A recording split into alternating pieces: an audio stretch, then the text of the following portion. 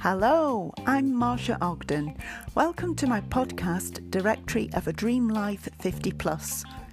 It's for anyone who's passed that milestone, like me, by a long chalk, and who, like me, has realised that we could be on this earth for another 30 or 40 years. So let's make the best of it.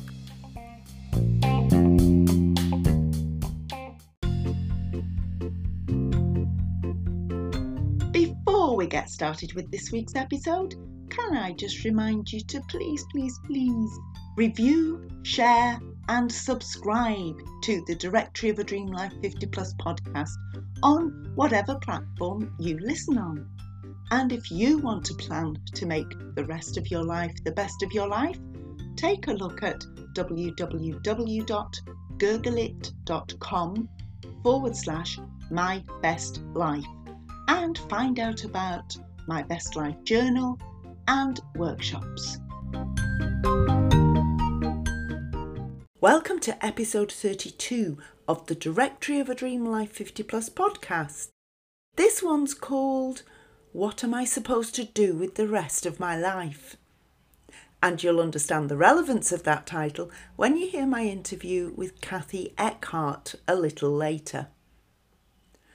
So, if you're listening to this podcast on the week it goes out, it's the first week in January. And not just any January. Not only is this the first week of the new year, it's the first week of the new decade. It is January 2020. And the celebrations are all over for another year. So how was it for you? Mine was a fairly quiet Christmas and New Year. Well, as quiet as it gets with my grandchildren and my 2 daughters and their husbands and families. Now, Boxing Day, that was something different. And I've renamed that day as the day the Christmas presents turned nasty. Here's why. Because I'd just been thinking what lovely presents I'd got this year, all very appropriate and the kind of things I would have bought for myself. So I stood on a chair in the kitchen to hang this gorgeous wind chime that my sister had got for me, and as I stepped down, I got my foot trapped in the cord of a Selfridges bag, you know, had the bright yellow with a black cord handle. That had contained my Secret Santa at the dinner table. I couldn't shake the bag off my leg quickly enough when it got stuck, so I had no option but to fall backwards flat onto my back from standing on the chair, down onto the hard tiled floor of the kitchen. The chair landed on top of me. I was winded, but I was fairly all right that day. But ever since then I've been really struggling with pain in my chest, so I'll see how it goes. Anyway, I survived so far, and I spent the New Year with the girls and went to my sister's cottage in the Lake District on New Year's Day, when we saw a rather spectacular sunset. So that was a lovely positive start to 2020. Let me know how yours went. As I mentioned, my guest this week is Kathy Eckhart from Jamestown, Virginia in the US. We had a great chat and it was quite a long one as well. But this episode is a shorter version because we did have quite severe signal problems. I've edited it, obviously, and there are just a couple of words that aren't quite clear, which I've left in to keep the sense of it, but I think you'll enjoy it. Kathy talks about her defining moment when she realised that she needed to find out what it was that she's supposed to do with her life, because it wasn't what she was doing at that moment. So first you'll hear this week's life hack, and then we'll go straight into the interview. Enjoy. Here's this week's handy life hack. And this is particularly relevant if you're listening when this goes out in the first week of January. Here it is. Start the year with an empty jar, and each time something nice happens, write it down on a note, fold it up and pop it into the jar. Now what you write can be anything from big events like moved house to got a compliment today. Someone said my skin looked very clear. It can be anything. Write it down, pop it in the jar. Then, on New Year's Eve, empty the jar and read about all the lovely things that have happened. It is very satisfying. For sure, you remember the big events when you look back over the year, but you forget all these little things, and they are the lovely ones. Try it. My guest today is Kathy Eckhart. Have I said your name correctly?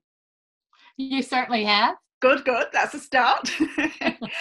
And Kathy is in the US, and what made me want to interview her and have her as a guest on the Directory of a Dream Life 50 Plus podcast is that I came across her Facebook group, and it is called very enticingly the I'm Not Finished Yet Club. I thought, how fantastic. So, Kathy, it's lovely to have you here. And do you want to tell us where that came from and how you got to where you are now? Okay. Oh my gosh. Go all the way back to the beginning. I guess I should share that for very many years, I was successful in a direct sales company. And so probably because I was so satisfied, I think I overstayed my time, my expiration date a little bit. And I realized that I had a longing inside of me, like I had a sense of mission, that there was something else I was meant to do. But I was doing well. I mean, life was good. So I didn't pursue it really hard. And yet it kept getting stronger.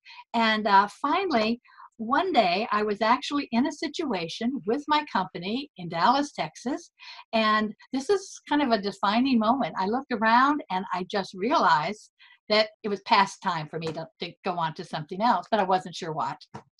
And it was just such a defining moment. And so then I started asking myself, okay, if this isn't it, then what am I supposed to do with the rest of my life? Right, I love that. And to answer that question for myself first. And then I noticed as I was getting a handle on that, people were coming to me asking the same question, or they just seemed to be popping up. They know there's something more, a bigger game maybe they're supposed to play, but they weren't exactly sure what it was. Mm-hmm. And if they did know, they weren't sure how to do it. And so actually, I look back at what I'd done for so many years, and I realized what I did during that time that I loved most about it, and what I was most effective at doing was coaching, facilitating small groups. I worked almost entirely with women. And I thought, well, I love doing that. I was good at that. And I thought that was what I should do full time. So I've begun to, the more I can answer that question for myself, the more I'm able to help other people as they go through that. I also find, though, that sometimes even when they know what it is, they have a lot of resistance to going forward. Yeah, because we've all got these limiting beliefs and a lot of doubts and old habits. Sort of, I've always done things this way, and you specialize in pulling that creativity out of people, don't you? In fact, it was when I started thinking why I love what I did and why I was actually good at it, I realized that we all have gifts. We all have things that maybe we might do better than somebody else, more meaningful to us, so that we come naturally to. Mm-hmm. And I didn't know exactly what mine were. And because they were good at it, they didn't recognize their own gifts. And I would look at them and sometimes I'd think, did she not see how brilliant she is? Yeah, that's it. Yeah, I think our self-confidence disappears, doesn't it? She doesn't know already. Yeah. I get goosebumps now, even thinking about it. Like, to kind of expand on that, might have been recently published. You probably are aware of it. It was called The Big Leap by Gay Hendricks. Are you familiar with that book? No, I'm not. Oh my gosh. I recognized when I read the book that that's where I was, and help other women to do. Go take that big leap. And I'm still leaping, it's not something you necessarily do at once, but recognizing that you're there, that you're comfortable. And often we have to give something up to gain. Yeah. But the time in the middle can be scary. It's like the gap between here and there. Yeah. And so it's a transition. I was going to say, and recognizing that it is a transition. I mean, I always say I'm a work in progress. I've made an awful lot of changes, but I know there's a lot to improve still.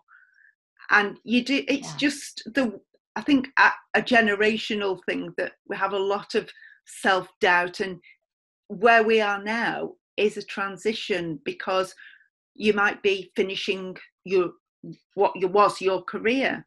Your children all might be leaving home. Nobody needs us anymore.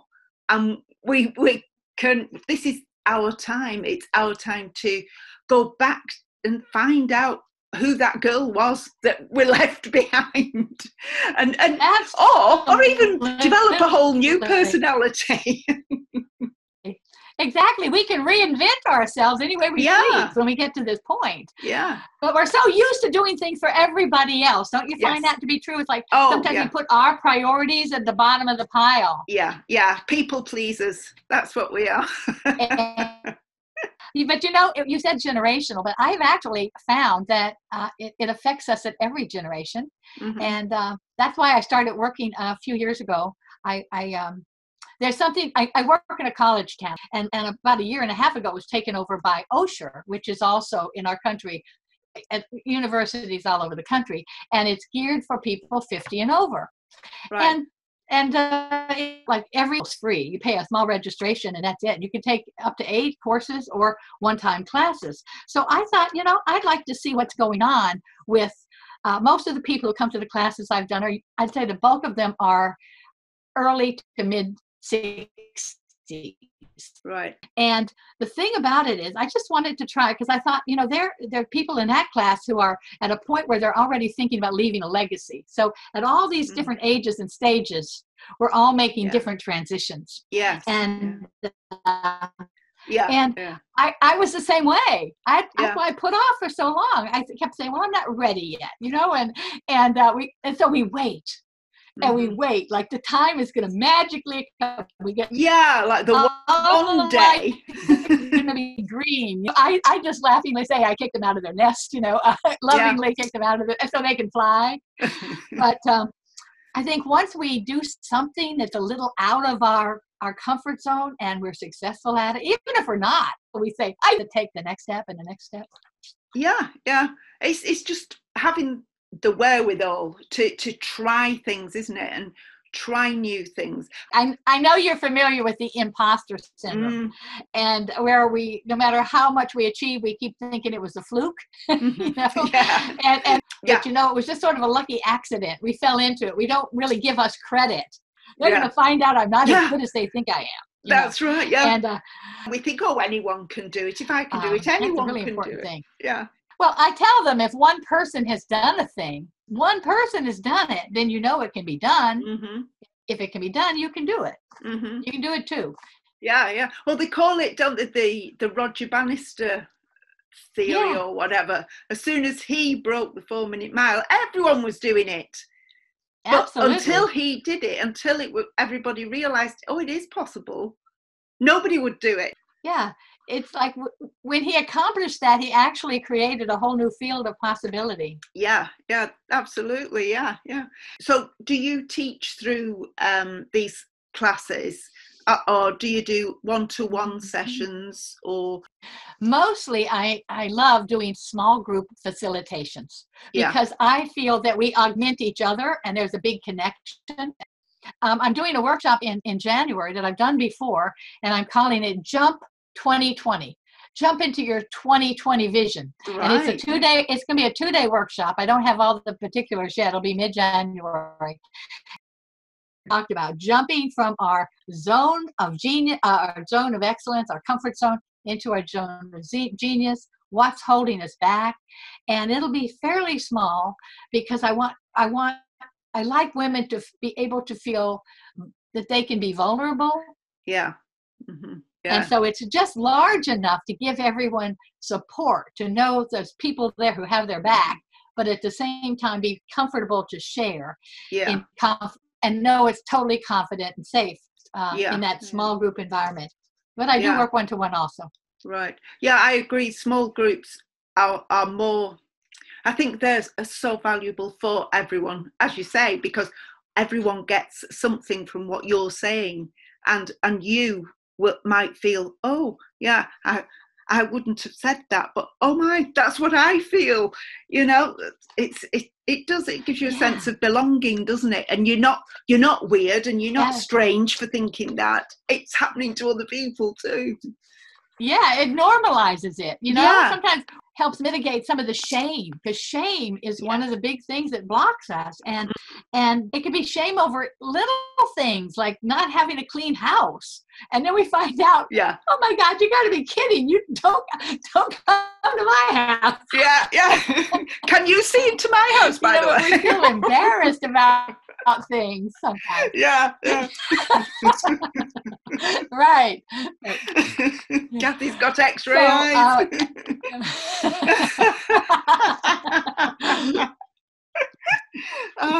So if anyone listening wanted to work with you, what could they do to get in touch? Well, KathyEckhart.com takes them to my website, or biggestboldestdream.com could take them to my website. I want to ask you a question I ask many of my guests, and that is, if you met the teenage Kathy now, what would she be proud of, and what would she say, I think we might have done that differently? Oh, okay. What would she be proud of? I think she would be proud of the fact that, first of all, I persisted. There were times when I didn't have confidence, and I persisted anyway. She didn't even get a driver's license, even though her mother gave her lessons. Right. She hid when the instructor came to take her for her test. So she was not a very confident person. She was shy. She didn't step out there a lot. So I think she'd be shocked. I think she'd be very proud of the fact that she got past some of those obstacles that were holding her back for such a long time. Mm-hmm. What would she have wanted to do differently? Not a whole lot, really. Life, we're always in such a hurry to get someplace. Like the next place, the next phase is going to be where we're headed. I'll be happy when kind of thing. Yeah. So I wish if I could do it different, still work toward my goals, but enjoyed every moment to the fullest as I was there. Instead of thinking there was something better next. So, like when you're 15, you want to be 21, and when you're 21, exactly. And now we're whatever age, we're realizing that, like you say, we should have paid attention more. Yeah. Oh, one thing I forgot to ask you to tell us, and that is, whereabouts in the US are you? I'm on the East Coast in Williamsburg, Virginia. Williamsburg it's where America started, actually. I live 7 miles down the road from where the first permanent English settlers landed in this country, in Jamestown. Wow, how interesting. And that was the beginning. Yeah. And they moved like 7 miles down, 8-10 miles. And we're 3 miles from Washington, D.C. So that's kind of where we are. Ah, right. I get you now. Yeah. Oh, that's so interesting. We have actually recreated the town that was here 400 years ago. Rockefeller came in and he tore down some of the newer buildings. We have all the original buildings. Now, I live on the outskirts. I don't live in the colonial part itself. I'm a couple miles away. But it's like stepping back in time. Yeah. The schoolmaster still walks through the town and calls the children. And oh, wow. So it's like a living history. Colonial town. Yeah. Oh, that's fantastic. Living history. Yeah. Oh, right. I've put that on my bucket list. I'm coming. Well, I look forward to that. Oh, Kathy, so if you let us have all your links, just remains for me to say thank you so much. I know we've had problems with the sound, and I will edit it to the best of my ability. And that's almost it for another week. I just want to mention that the 2-day workshop that Kathy talked about is going to be in February 2020, and links to Kathy's website and Facebook group are in the show notes. Before we go, there's the answer to last week's quiz question, and this week's quiz question, of course. And I have to say, if you are one of my fellow role-playing actors and you know me quite well, you're going to know the answer to the question. Have a fantastic week and I'll see you next time. The answer to last week's quiz question is Charlie Chaplin. If you want to know what the question was, you will have to go back and listen to episode 31. Now for this week's question. Which popular British biscuit was created in 1908? Remember, don't Google it, have a guess. And I'll tell you the answer during next week's episode.